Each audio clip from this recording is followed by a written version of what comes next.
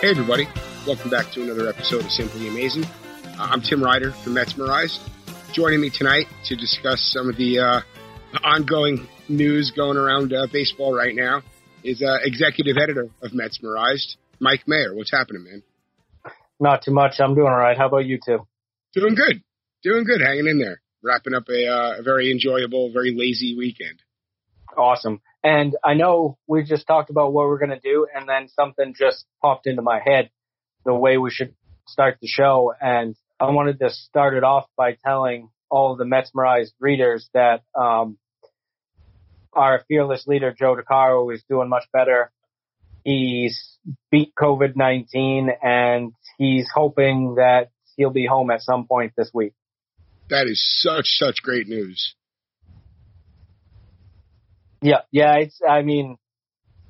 As everyone knows, it's touch and go, and Joe's had some health issues anyway, so it was scary for him, and it was scary for everyone else. So it's good to see him positive and hopefully back at home soon. Oh, that's huge. I mean, just huge. I guess, until he's home and, out of the woods, we can't, count our eggs. But, boy, it's definitely very good to hear the progress. I think we were all kind of on pins and needles waiting for some news earlier in the week. I know Joe, he made it public a few days ago. Us at Metsmerized, we heard about it a few days before that. And, it was very tense times. That's like you said, that's our leader. That's the skipper. And, yeah, really. I mean, personally, Joe took a chance on me, gave me a platform to write, and I never expected I'd be doing this, but Joe gave me that chance, and yeah, very, very, very happy to hear that he's on the mend. Yeah, I mean, without Joe and Teddy Klein, who introduced me to Joe, I'd be writing by myself on some really shitty blog that no one read still. Well, and yeah, so I can't leave you out of the equation there either, Mike, because I know both you and Joe are very big proponents in letting me come on board and giving me a voice, and forever grateful. But we're gonna stick to Joe for now because he needs those good vibes. Yeah, absolutely, man. All right. So I guess keeping with the COVID front, we're gonna get to that in a second. But Mike, you heard some pretty strong whispers over the weekend regarding minor league baseball contraction, and from what it sounds like, nothing's concrete yet, but the Mets are one of the first teams to have their organizations brought into this. What can you tell us? Yeah, well, like you said, obviously, if there was a done deal for minor league baseball as a whole, I'm sure Jeff Passan or Ken Rosenthal or John Hyman, someone would be telling about us. While there isn't a done deal with everything, like all the teams agreed for contraction. According to two people that I absolutely trust, the Mets are going to lose Kingsport, and that's because the Appalachian League's just going to be eliminated, and their AA affiliate will switch from Binghamton, who will no longer have a franchise, to Brooklyn being their AA affiliate.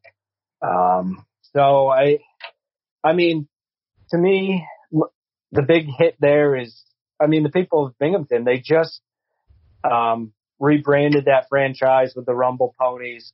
They put public money recently into that stadium to get the facilities up to par because they had poor facilities there. So it's tough. It's tough for a place like Binghamton, and unfortunately, that's just the tip of the iceberg.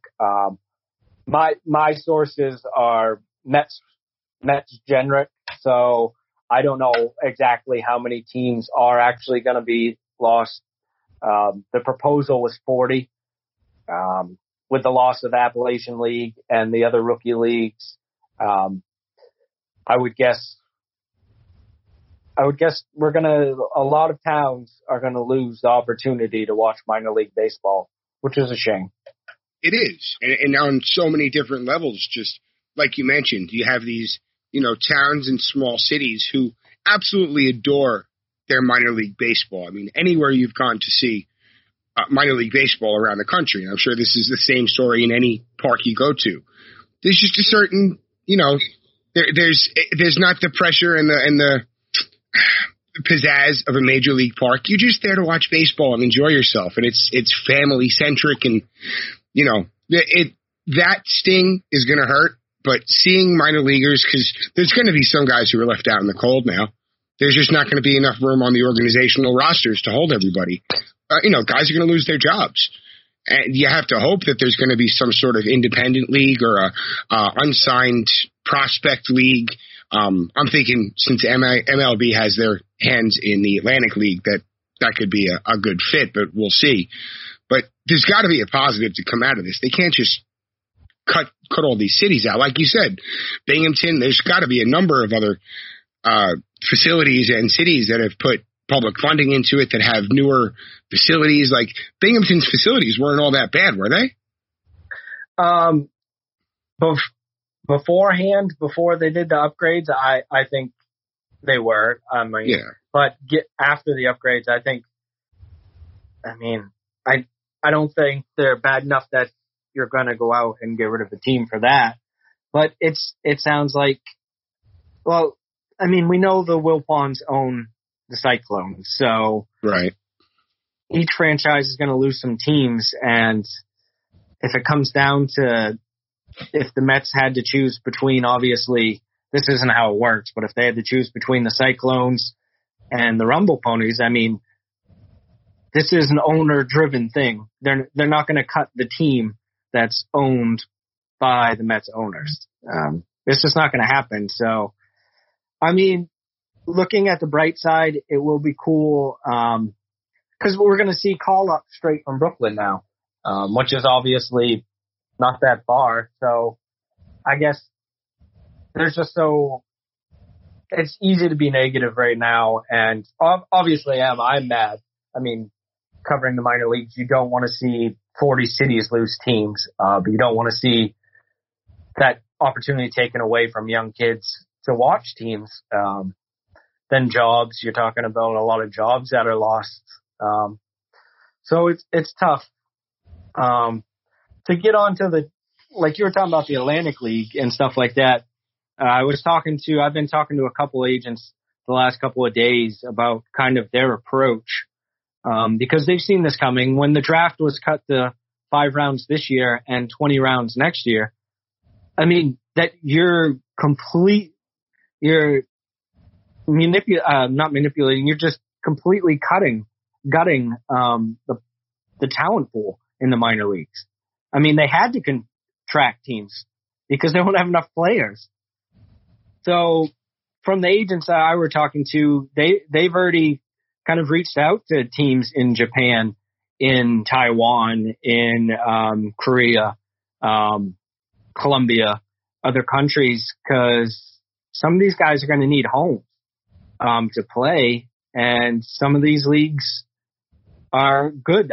We see Chris Flexen and Drew Gagnon and Aaron Altair over in Korea right now, and of course they signed their deals beforehand, but it was already becoming kind of more of a hot spot for major league guys to go over to some of these leagues and try to, get a payday and then try to come back. So I think you're going to have to see kind of like a feeder system overseas more, because these guys are going to want to keep playing. There's guys, like Seth Lugo, a 34th round pick, Jeff McNeil, who was a 12th round pick.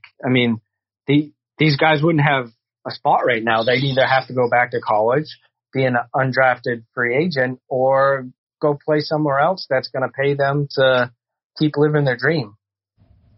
Oh, and it's incredibly sad how, you just didn't expect such a drastic change to come so quickly.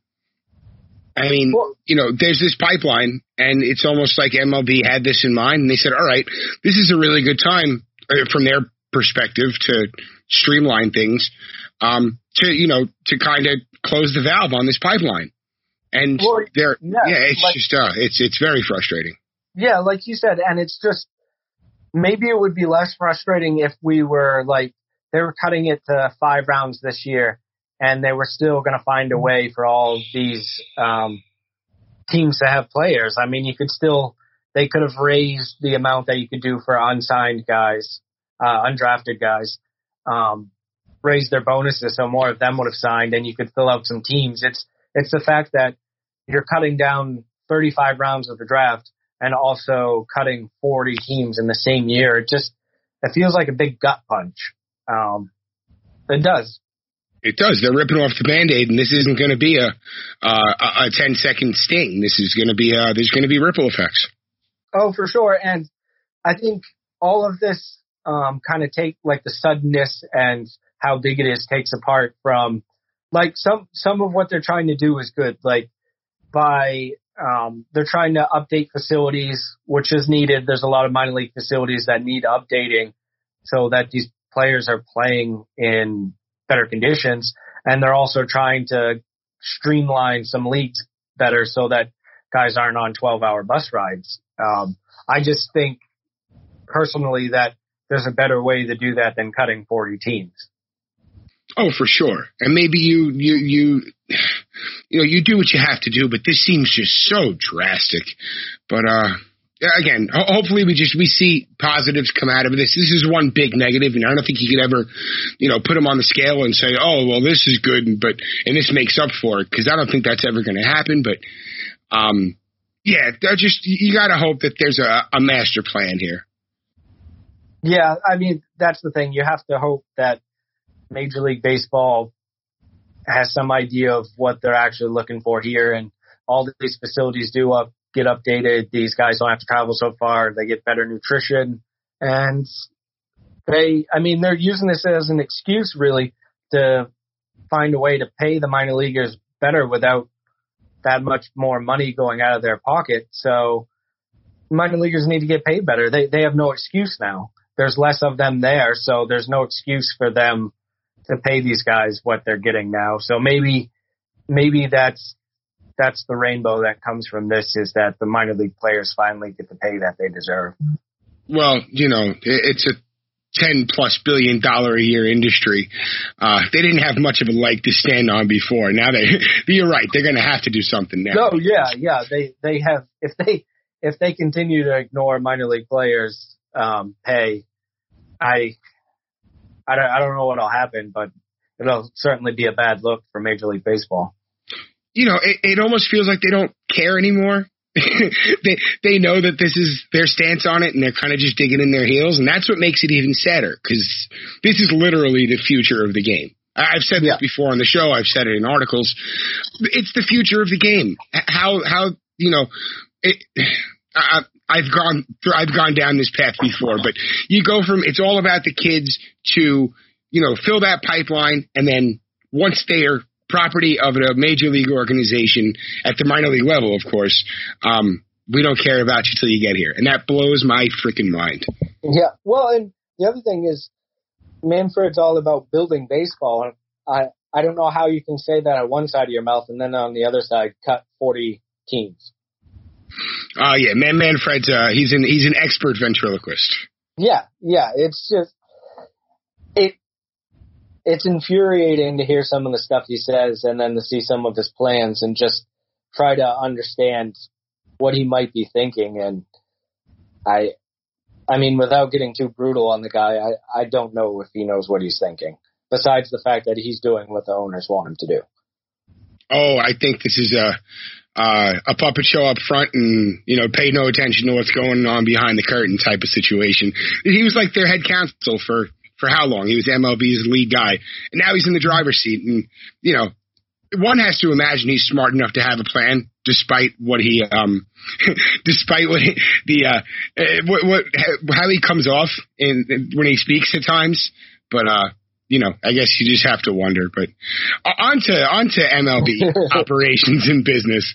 I'm encouraged that MLB put health at the forefront of this. They put the health and safety of players out there first. Everyone's concerned about the money, and that's with just cause. We'll get into that. But MLB they wanted to get the health part and safety part squared away first. Now, Ken Rosenthal and Evan Drellick from The Athletic They got their hands on this proposal pretty much instantaneously, made it available for everyone. Everybody, if you're not subscribed to The Athletic, it's worth every penny. I believe they're giving out 3 months for free right now if you sign up, so get on that. But really, MLB's going through its stringent testing, its very, very tight intake protocol. They're putting safety at the forefront, and they're making it paramount, which is exactly what they have to do. But Mike, do you think it's enough, or are we still? I mean, there's a lot of unknowns here.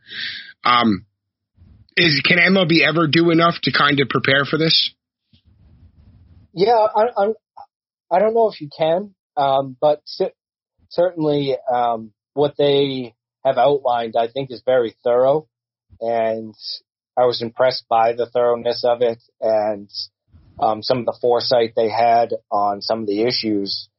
And I think, as far as the health part, like you said, I think that is a good way to start the proposal because, for some players, it would be money regardless. Like, they wouldn't care if they didn't think they were going to be out there safely. They wouldn't play regardless of the money. Numerous players have said that. So I think this is what they needed to get out there first, was a good, strong health plan and protocols to get the players and their families and the employees of the team so that they're safe during the season, during the travel.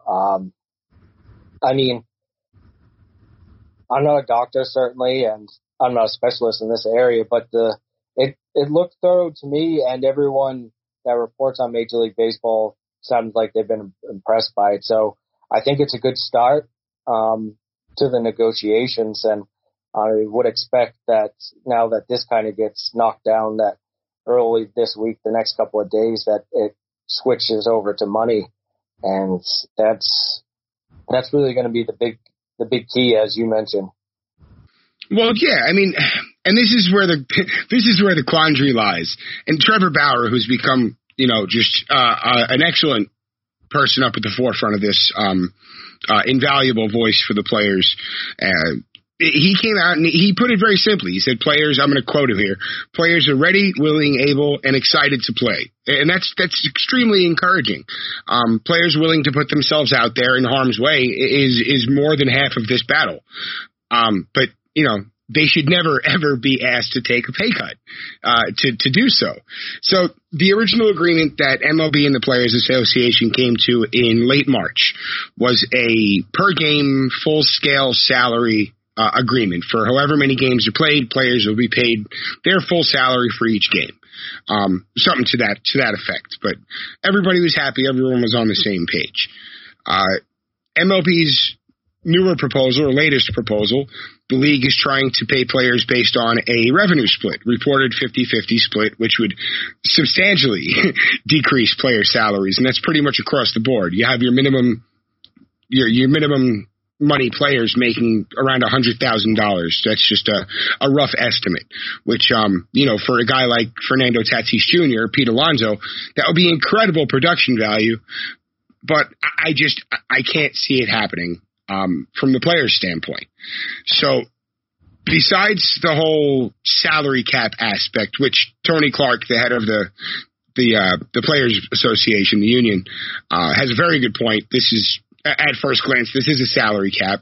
You can't cap revenues. Yeah, cap salaries based on revenues. It's pretty much what all the other pro leagues do, and that's not what baseball does. So, Mike, do you see players conceding at least a portion of their per game salaries, or do you see this becoming players taking a hard stance?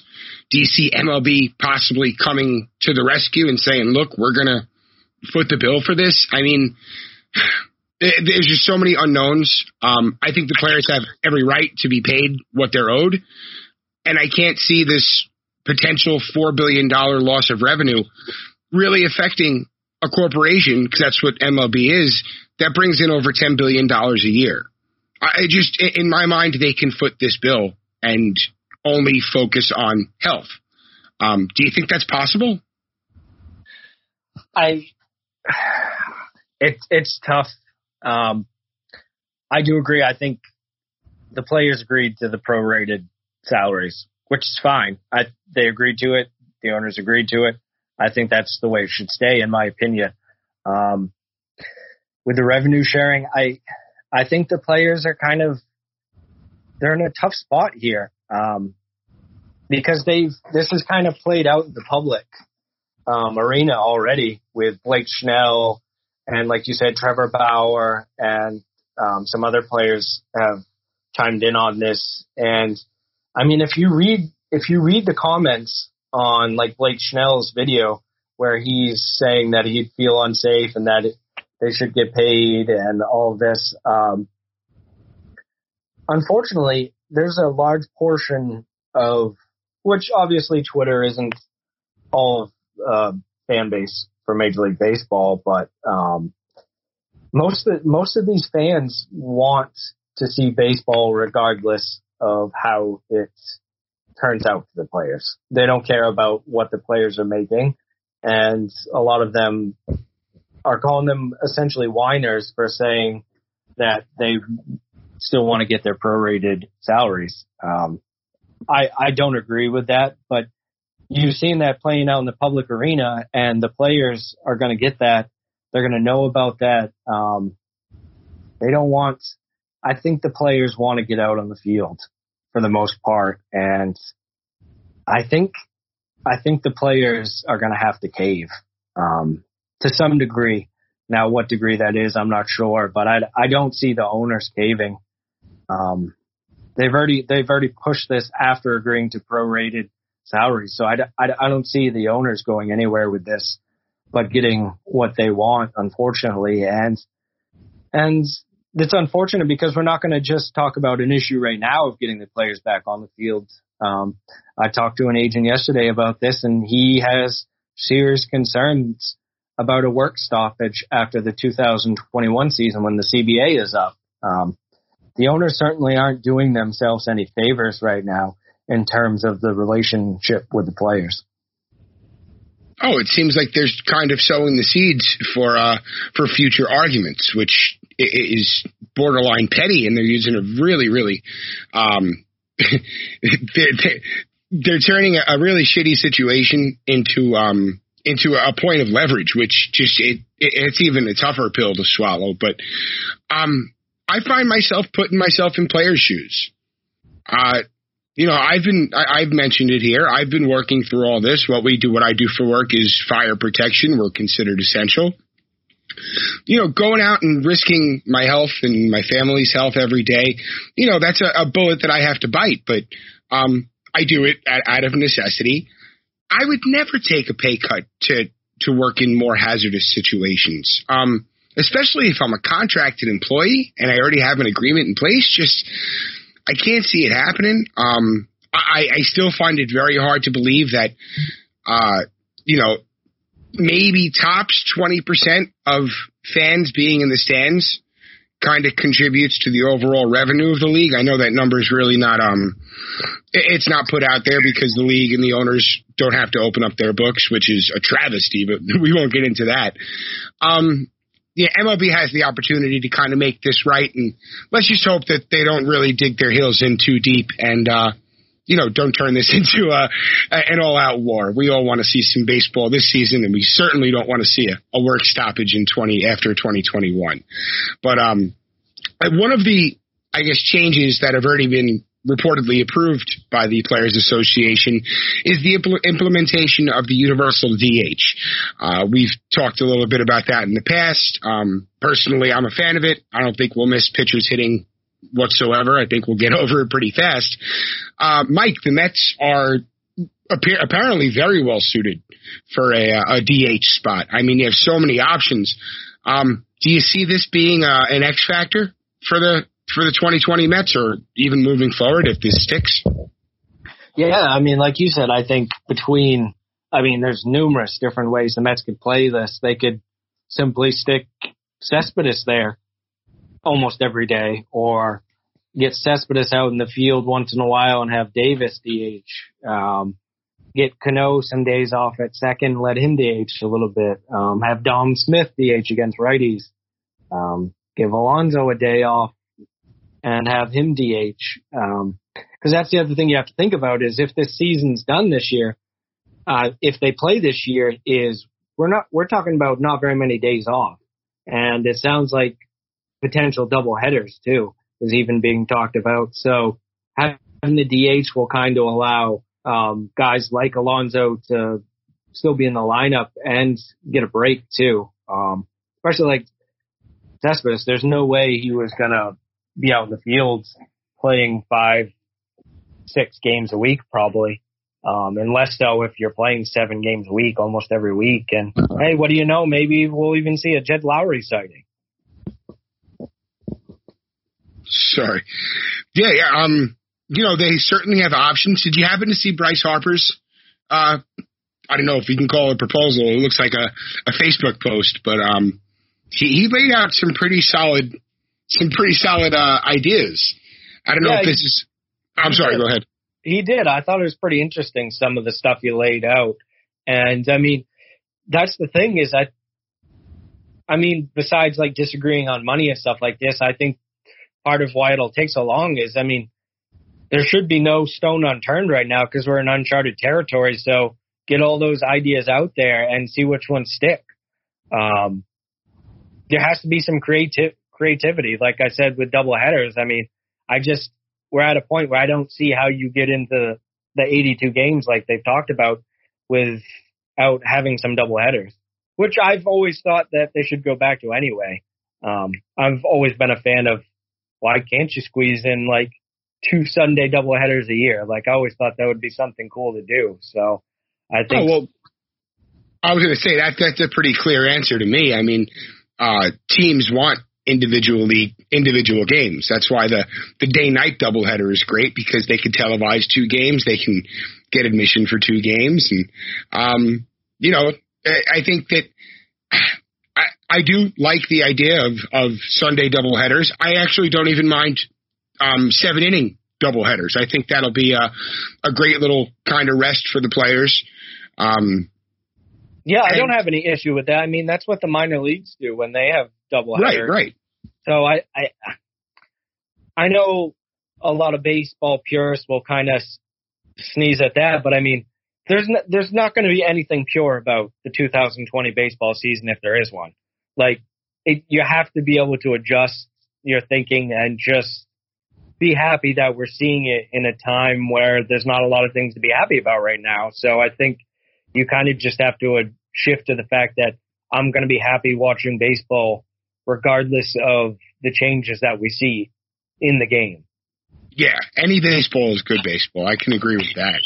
But, all right, so Bryce Harper saying from July 1st, apparently, I guess estimate, through November 15th, 135 game season, you have 1 day off every 2 weeks, and every Sunday are 7-inning doubleheaders. 30-man rosters, 6-man rotations if the team's down with that, and you do your 2-week World Series like a Super Bowl week with a 10-team round-robin College World Series style tournament. I would be 100% on board with that. Yeah, I think now is the time you kind of mess around with the playoffs too. Yeah. Like I said, this is the time to kind of play with different ideas and hopefully something good will come of it and something will stick. But yeah, I think that I have no issue with that. And I think the only thing I think's a little unrealistic is I don't think they'd play the regular season that long. Just because, I mean, November 15th, that means you're getting into late November. And I can tell you what, there's going to be some snow in some games. You pushing late November. So, of course, did his plan say where all the games were played?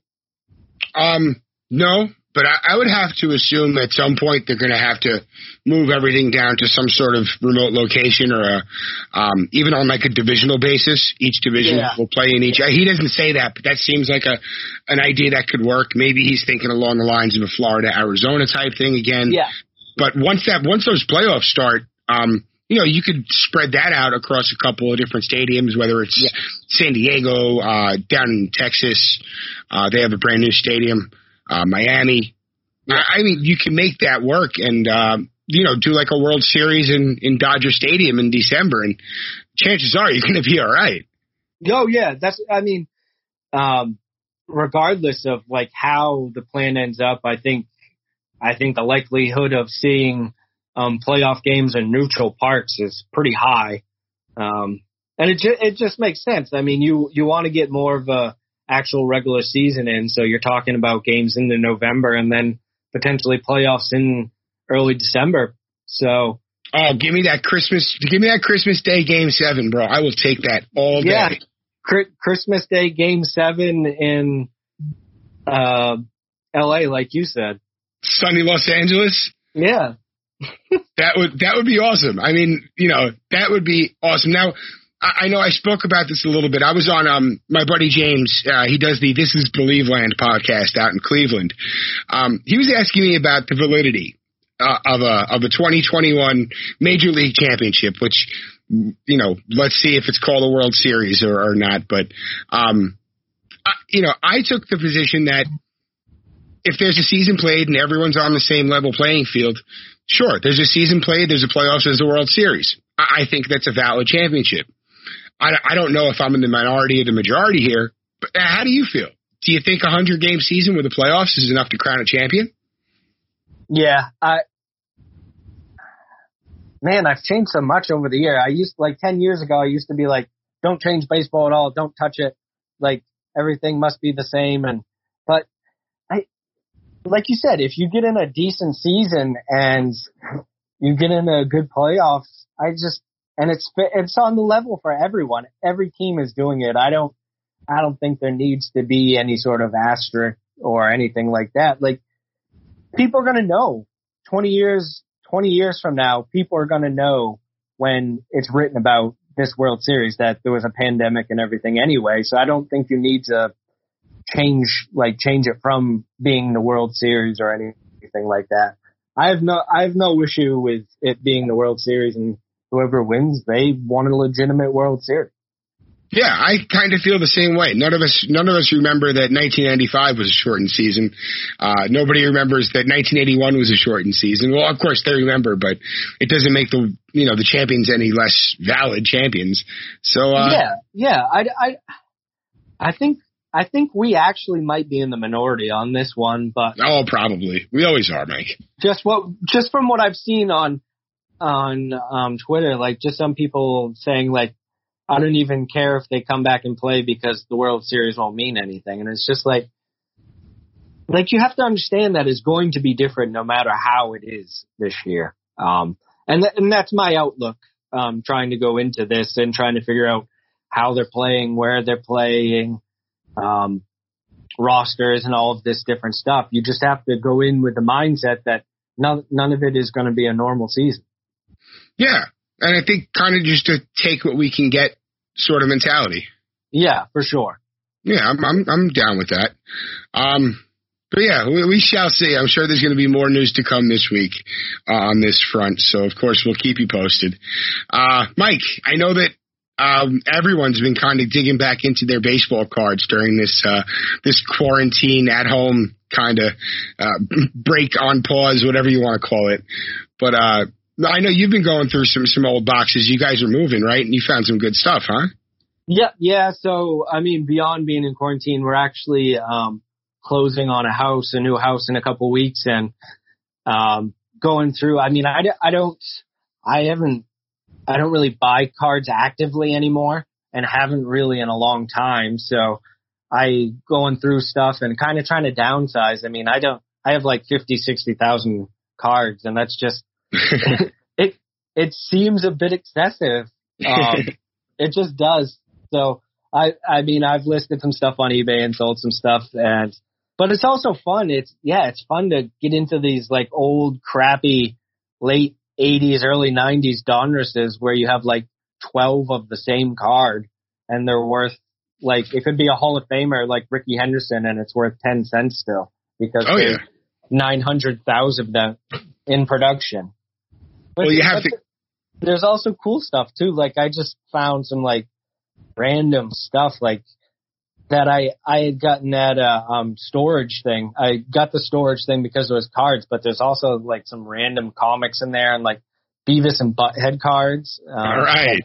Like what am I even supposed to do with that? It's just, yeah, so it's just fun to go through some stuff. And yeah, I've posted some of the crazy stuff on Twitter because it's fun. I don't have a lot of my cards, unfortunately, are from a period where they just produced so many cards that I don't have any like big money makers or whatever. I had a spell where I was absolutely in love with Michael Jordan.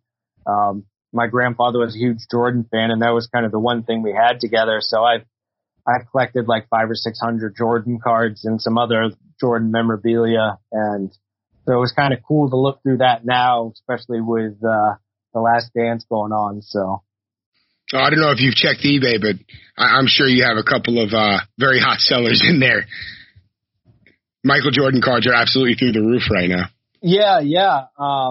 Yeah, that's why I'm like, that's the thing. Like, I've always said that I'm never going to sell any Jordans. And I was like, well, it's really hot right now. I feel like, so I've listed some and thought about listing more, but I'm just like, especially the baseball ones. I'm like, cause I probably got like 40 or 50 MJ baseball. I'm like, I'm definitely not selling those ones. I'll hold on to those. And oh, yeah. I found a couple others that, I'm going to send out to get graded and then kind of decide what to do with them. But yeah, no, yeah, grade and hold, man. Yeah, it's wild. Like, cause I haven't graded a card in so long. And so I looked it up and you're talking like 6-7 months before you get the card back. And yeah, unless you want to pay $60 a card, but yeah. Nobody wants to do that. Yeah. It just seemed wild to me. Like I'm the third selectman in my town, and the second selectman, he's like huge into cards right now. And it's just wild to me how much it's changed. When we were collecting cards, you did it for fun.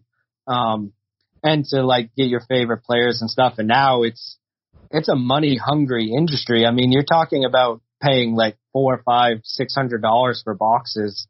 Oh, insane. And these breaks online that it's all about adults making money on cards. And it just feels weird to me, but. No, and you see a lot of that. You see a lot of the guys who break. And for anyone who's not familiar, a breaker is someone who buys like a box of cards, what they call like a hobby box, where you get a couple of autographs. It's like maybe like 15, 20 packs of cards. Yeah. You raffle off teams. Everybody gets a spot. And, there's a markup. Now, you see people who are just making like, they'll make $15, $20 because nobody wants to do anything for free. Then you have breakers who are out there making like $60 on a 7-card box. And, it gets a little out of control. But you have to like kind of find that thin line between the love of the hobby and just people out there trying to make a quick buck. If you do it right, you could do it with love and with passion and really enjoy yourself and still find the occasional gem. But the whole grading aspect, it's a whole new world compared to what it used to be. I got berated. I sold a Vladimir Guerrero. It's like a top sapphire. It's like a $300 card. Yeah. I got berated. Why didn't you hold that? Why didn't you grade that? Like, I don't know. Like, I got to pay some bills, and I caught this in a pack of cards, so I'm going to go ahead and make some money. Like, no, it's going to be worth thousands. I'm like, I don't have a couple of years to wait thousands, bro. I got kids to feed. Yeah, well, that's the thing. Like, one of the Jordans I have, it's a UD3 Jordan, and it's worth a couple of hundred just as it is now. And if I get it graded, depending on how it gets graded, of course, we're talking jumping into the thousands possibly. And I'm just weighing that. I'm just like, man, like a couple hundred now, or potentially it's just, you have to weigh it because 6-7 months is just crazy to me. It's wild. Like if I send, cause there are some cards I decided I am going to send out, I'm going to forget that I sent them out. That's a nice surprise in the mail. You get a couple of 10s. Yeah, exactly. A couple of 10s. I'm like, all right, that's going right on eBay. Yeah. Oh, most definitely. I got I pulled a Acuna with the bat down, Yeah. You know, this it's $1,000 card raw. Like, I don't know what everyone's like, no, you got to hold on to it. It's like, yeah, I guess. So, yeah, again, I have a couple. I have like a stack of Pete Alonso rookies. But, you know, I'm like you, bro. Like, when we came up, you know, I had like a Mario Lemieux Donruss Elite or something like that. The thing was like I was in like 6th grade. It's worth like $100, and I thought like, oh my God, I'm gonna retire on this one day. Yeah. You know, I check it when I'm 30, and it's like $6. It's like, oh, I'm just waiting for this crash to happen again. But you know, it doesn't look like it's slowing down anytime soon. Yeah, it's just crazy. Like I have some graded Griffey rookies that are a couple of 9 and above, and you can't give them away on eBay. It's crazy. Like I think I had one as low as like a starting bid is $4, and it hasn't sold twice. Oh, geez. It's just it's a nice crop. Yeah, it's just, and these other rookies that you just can't. It's just the late 80s, early 90s, man. I guess they're just not selling anymore. They learned from their mistakes. You have to imagine they did. They're not going to mass produce. No, Topps has the MLB exclusive. I really only get into baseball, but I know Topps has kind of the MLB license, and I stick to that. And you know, there's brands that I don't really mess with, but there's also brands that I just can't afford. That Sapphire stuff, you can't do it. It's, you know, $450 for a box of 32 cards. Oh, that's what my buddy deals in. He goes to Walmart, and he knows a guy that knows a guy about when they bring him in and stuff, and he's sitting there waiting for him. And he gets those ones that are $400 or $500, especially basketball. He's hot with basketball now with like Optic and stuff, and getting $400, $500 a box. But once you break those things, you can, even if, I mean, whichever way you're doing it, if you're doing it for breaks or you're looking for hits, you're making money off those things. But that's a lot of money to throw up front for 32 cards. Oh my goodness, it's insane. And you see, I guess, you know, I follow Phil Hughes. He does Box Wars, so does Blowout Cards. And you know, this is like $1,500 in cards on the table, and then he does like an open call, like, who wants to war? And I'm like, well, that would be nice, but boy, my wife would have me on a spike. Well, yeah, that's the thing I've been weighing since I'm trying to get back into it, and the buddy I'm talking about added me to a Facebook group where they're doing some pretty cool breaks, like repacks. Tonight they had one where it was 3 Jordans, 2 Pippins, and then 3 other players from the era. So that was pretty cool. So I'm just I'm just waiting on the sidelines right now, just kind of watching everything, because it has changed quite a bit. And then I'll jump into some stuff, but I think I'll stay out of the Optic basketball and all of that stuff. It's just too, that's when it goes from a fun hobby to straight up gambling, and I can't afford to do that. Yeah, for sure. Oh, but we all have life goals. One day I'll be able to blow $5,000 on fucking baseball cards. Yeah, exactly. All right. So, well, I have. Mike, I'm sorry. Go ahead. I have 3 packs here right now. I found this tote, which, I mean, like I said, I haven't bought anything in a while, and I was doing a span where I was just buying up sealed packs. So I have 3 packs here. I don't know if you want to open 3, or I can tell you which 3 they are and you want to pick one. I don't know how you want to do it, but I picked out 3 that jumped out at me. What do we have? What are our selections? So we have a 1989 Topps with bubblegum still in it. Ooh. Untouched. So I was thinking maybe we could open that one, and for shits and giggles, we'll jump into the bubblegum too. Oh my God, you can eat the bubblegum? Yeah, I'll do it. Oh, good luck. Yes. That sounds like... We've got a 1992 Premier Edition Donruss Triple Play. Nice. And then the last one we got is, I don't even remember this one, to be honest with you, is a 1991 Leaf set, which features Harmon Killebrew Hall of Fame puzzle. Oh, the Killebrew puzzle. I don't remember that either. I do remember Leaf, and they They had a big presence for a few years there. I think they're somewhat back. They do high end stuff now, but Mike, I got to know what's in the tops, 89 tops, and I do have to know what the fucking bubblegum tastes like. All right, I'll open the tops. We'll go card by card, and then I unfortunately have sold myself onto doing the gum. Oh, just you don't have to do the whole stick, bro. Just take a crack off. I don't want you to get sick. Let's see what's so the last card has not fared well because the bubble gum has oiled into it, I guess is the best way to put it. Oh yeah, you got the gum stain. Oh yeah, Guillermo Hernandez, a left-handed pitcher for the Tigers, has the old gum stain.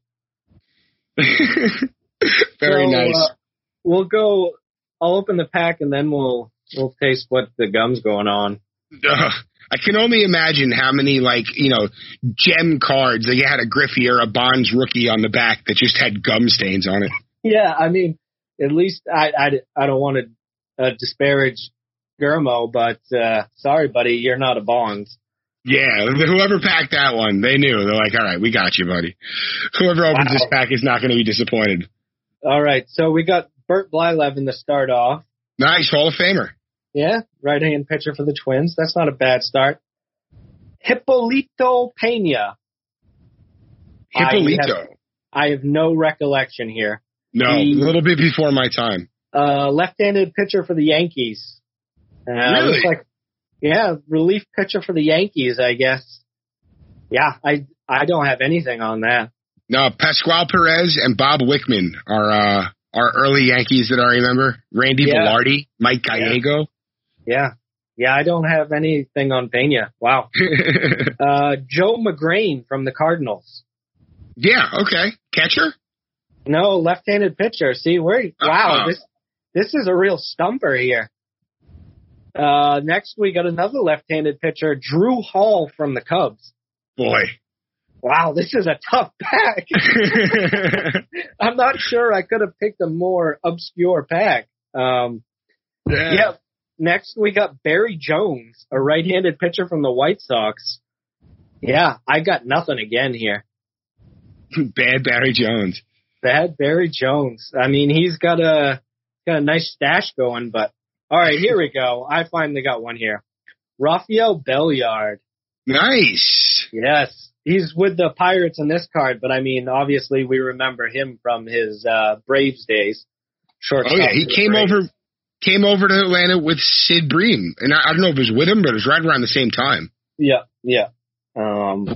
Next one, special offer card for the Topps Company store to buy a T-shirt. Oh, we should see if they still have the T-shirts. Yes. Should I send out?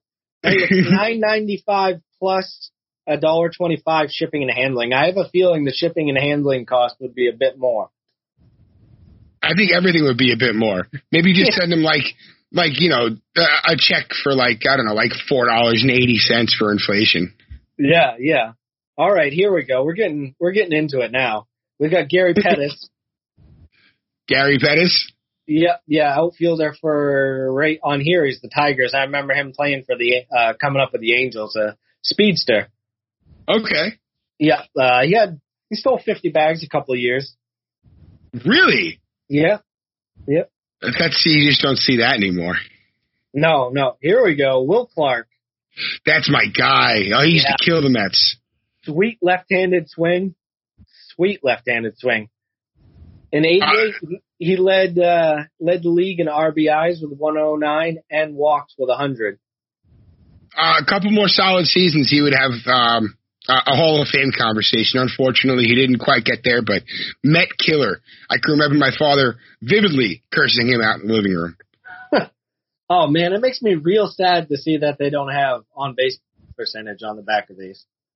Dude, it had to be right around then, because I can remember those old wax packs with at least one OBP on the back, one row.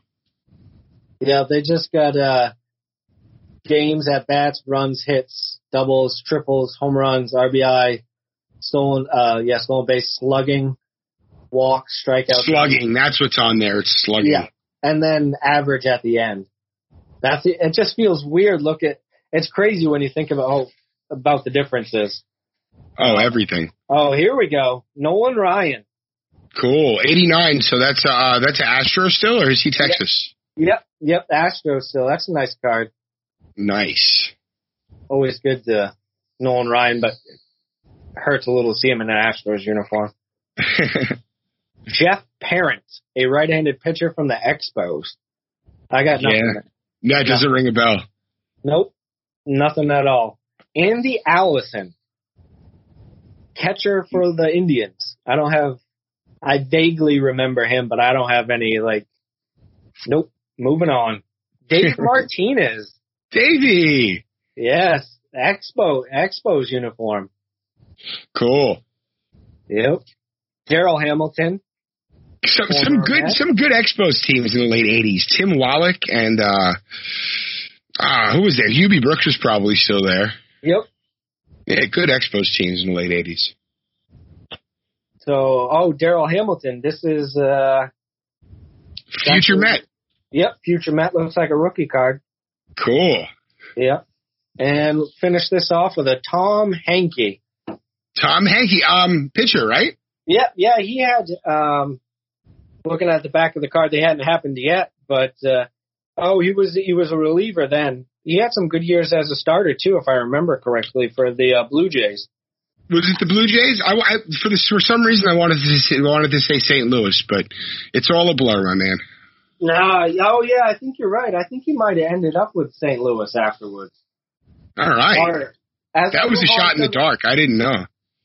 I'm going to move on to the next pack. We got to open the Donruss triple play. All right. And as we do that, I'm putting the gum in. Oh, all right. You keep us updated. It's I don't know if I can chew it. I will not hold judgment if you go ahead and bow out, because no. just go ahead and put it in your mouth is probably too brave enough for me. All right. Yeah, I'm spitting it out because it's turning into dust. Oh God. That's a 30-plus-year-old bubble gum being held in a wax pack against Guillermo Pena? Guillermo Hernandez. Hernandez, I'm sorry. There was a Pena in there somewhere. All right, that was terrible. Yeah. I'm going to have to wash that down with some beer afterwards. There you go. All right, let's get into the 92 Donruss Triple Play Premier Edition. 92. Who was I rooting for in 1992? I loved Jimmy Key. Don't ask me why, but I was a big Jimmy Key fan.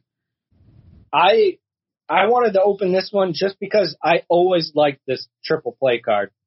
Do you remember this one? It's the one where it's like red on the top and then it goes orange to yellow on the sides as you get down, and then it goes back to the red. Yeah, it was probably like one of the first round of real parallel looking cards where it was not your ordinary baseball card. Yeah, exactly. It was that ooh, how high tech is that? And then to think of it compared to the cards we have nowadays, it's wild. Yeah, exactly. All right, we got Jody Reed to start out, former Red Sox. There you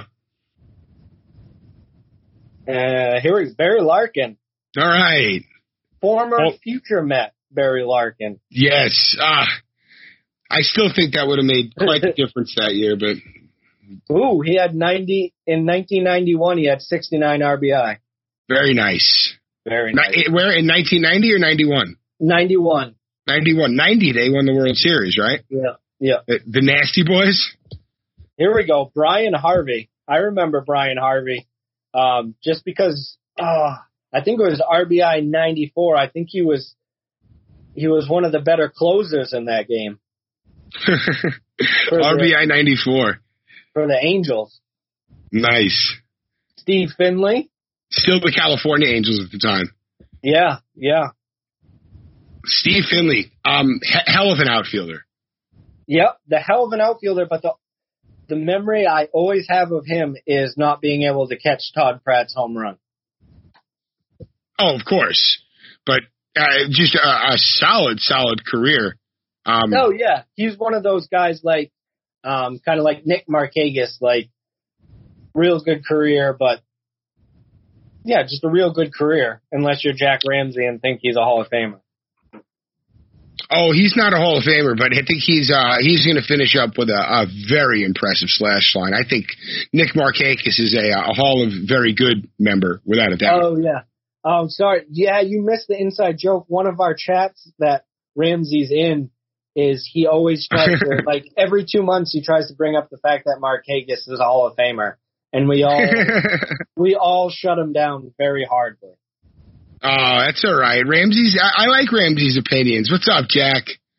Oh, man. I'm going to have to tell him to listen just to hear me ragging. All right, here we go. Ramon Martinez.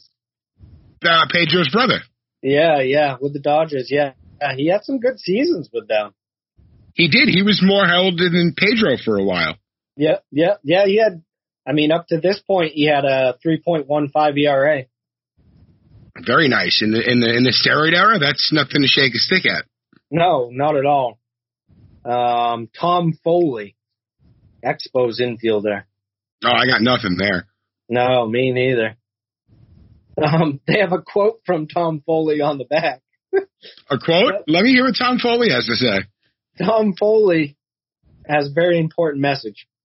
It is important to stay in school and do your best, and if someone offers you drugs, just say no. Thanks, Foley. Tom Foley checking in. Here we go. Here's another former Met, Kevin Appier. Nice. 92, Appier would be with Baltimore?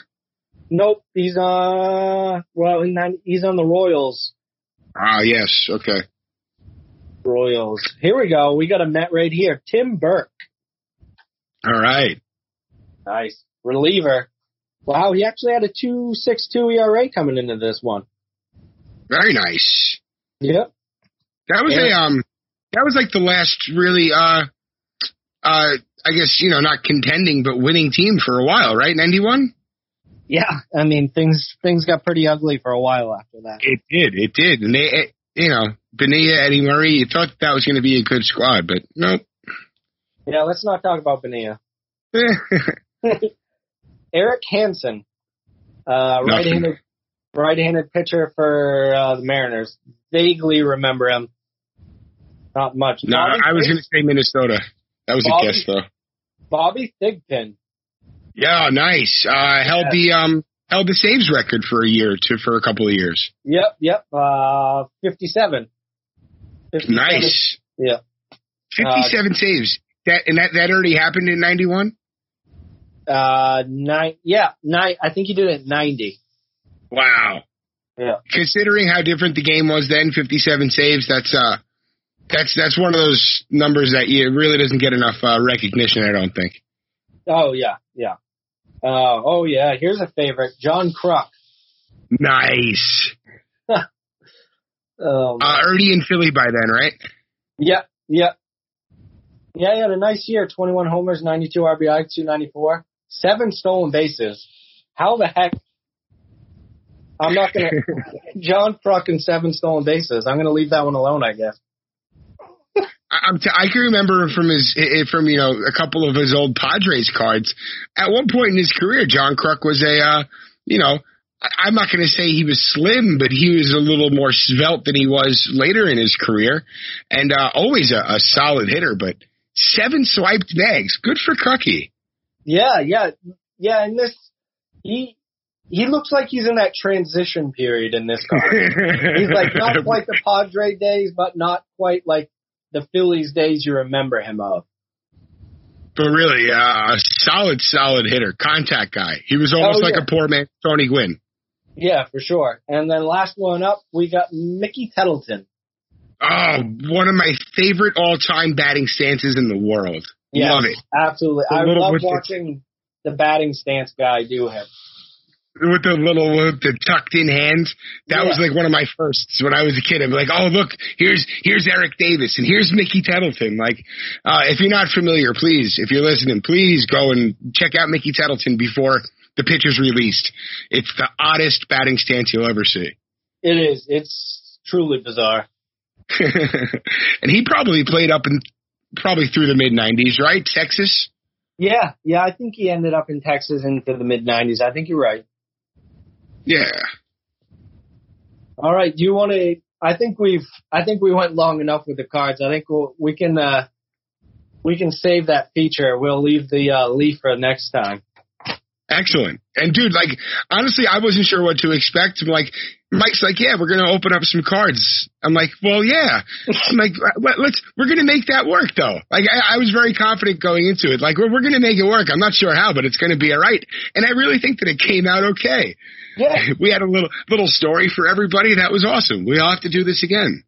Yeah. Yeah. Well, I always think of like, Gary when there's nothing going on in the game and the Mets are down 11-1 and they just getting trampled and they do the card thing.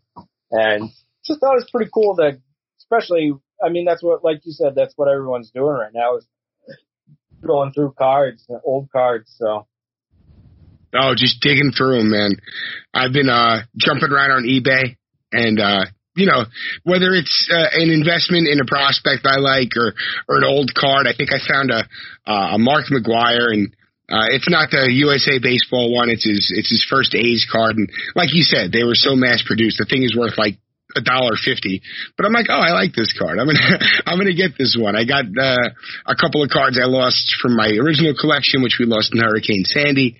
So yeah, I've certainly been getting back into the hobby. My youngest is, I think she just kind of pleases me by saying she's into it. She likes the magenta parallel Inceptions. They're like pink. And she's like, oh, that's cool. So I bought like 10 of them. I probably went overboard. She's like, all right, Dad, that's enough. Okay, cool. I'll stop that collection. Yeah, well, my buddy, the card guy, he got me one of the Topps Baseball 2020 tins with Alonso on front. So I kind of, I brought Lincoln over. I mean, he's only 4, so I brought him over and just showed him Pete Alonso. And I've been trying to teach him about Pete Alonso anyway. And then we opened it up and there's a Mike Trout card in there and he's like, Trout, like the trout fish. So that was his connection. So he remembers Mike Trout now. So that's a pretty good guy to learn. Definitely. Most definitely. That is a great place to start. Well, Pete Alonso is probably first on the list, but, pulling a Trout out of one of his first packs, that's a nice start. I'll take that as a good omen. Yeah, for sure. And I'm like, of course, the one sports member that he will never forget for some reason is Tom Brady. And I try to get, there's nothing I can do. He's going to love Tom Brady. I don't have the heart to tell him that he doesn't play in New England anymore. And I guess he doesn't get the because you're a Jets fan, he probably doesn't get the connection yet. He's just a fan of the guy. I'm not ashamed to say it. For a few years in the early 90s, I liked the Cowboys, and my dad was a huge Giants fan, and it killed him. But I figured it out. Oh, wait, I can't like the Cowboys. I played for a Pee Wee Cowboys team. Yeah. He's like, I'm like, oh, wait, so I can't root for the Cowboys. And I figured it out fast. Yeah, when I was younger, I loved Steve Young, so I always kind of watched the 49ers, and my dad's like, what are you doing? You're supposed to be a Jets fan. I'm like, I just like watching Steve Young play. Yeah, exactly. I liked Charles Haley. Charles Haley was a defensive lineman for the Niners and for the Cowboys. Well, yeah, and he was one of the last guys to kind of wear that thing all the way in the back too, right? The cowboy collar, the big neck protector. He had the forearm protectors that are covered his fists too. Yeah. He was he was a force, man. Yeah. But I feel like the conversation has drifted, so we're gonna go ahead and shut her down. All right. Well, Mike, again, always a pleasure having you on. Everybody will have some stuff coming out consistently on Metsmerized. Mike, anything we should be plugging in particular? No, I don't mean to put you on the spot. Absolutely. Actually, there is. So we've kind of been working on a bracket project. So what we've been doing is ranking the top moments in Mets history, and we've broken them down from time spans in the 60s into the mid-70s and then mid-70s, the 80s, and so on. You get the point. So we broke them down into 4 brackets, and we're going to leave it up to the readers to vote on which ones, and we'll see. It'll be interesting to see which top moments end up at the end. Yeah, I'm can't wait to see how this shakes out. Excellent. Absolutely. All right. Well, everybody, you know where to find us. Anywhere you listen to podcasts, check out Metsmerized. Turn on your notifications if you're on Twitter so you know what's coming out there. And everybody stay safe. Hopefully we get some good news, and we will be back later in the week. Mike, thanks again for joining us. Awesome. Thanks for having me, man. All right, guys. We'll see you next time. Let's go, Mets.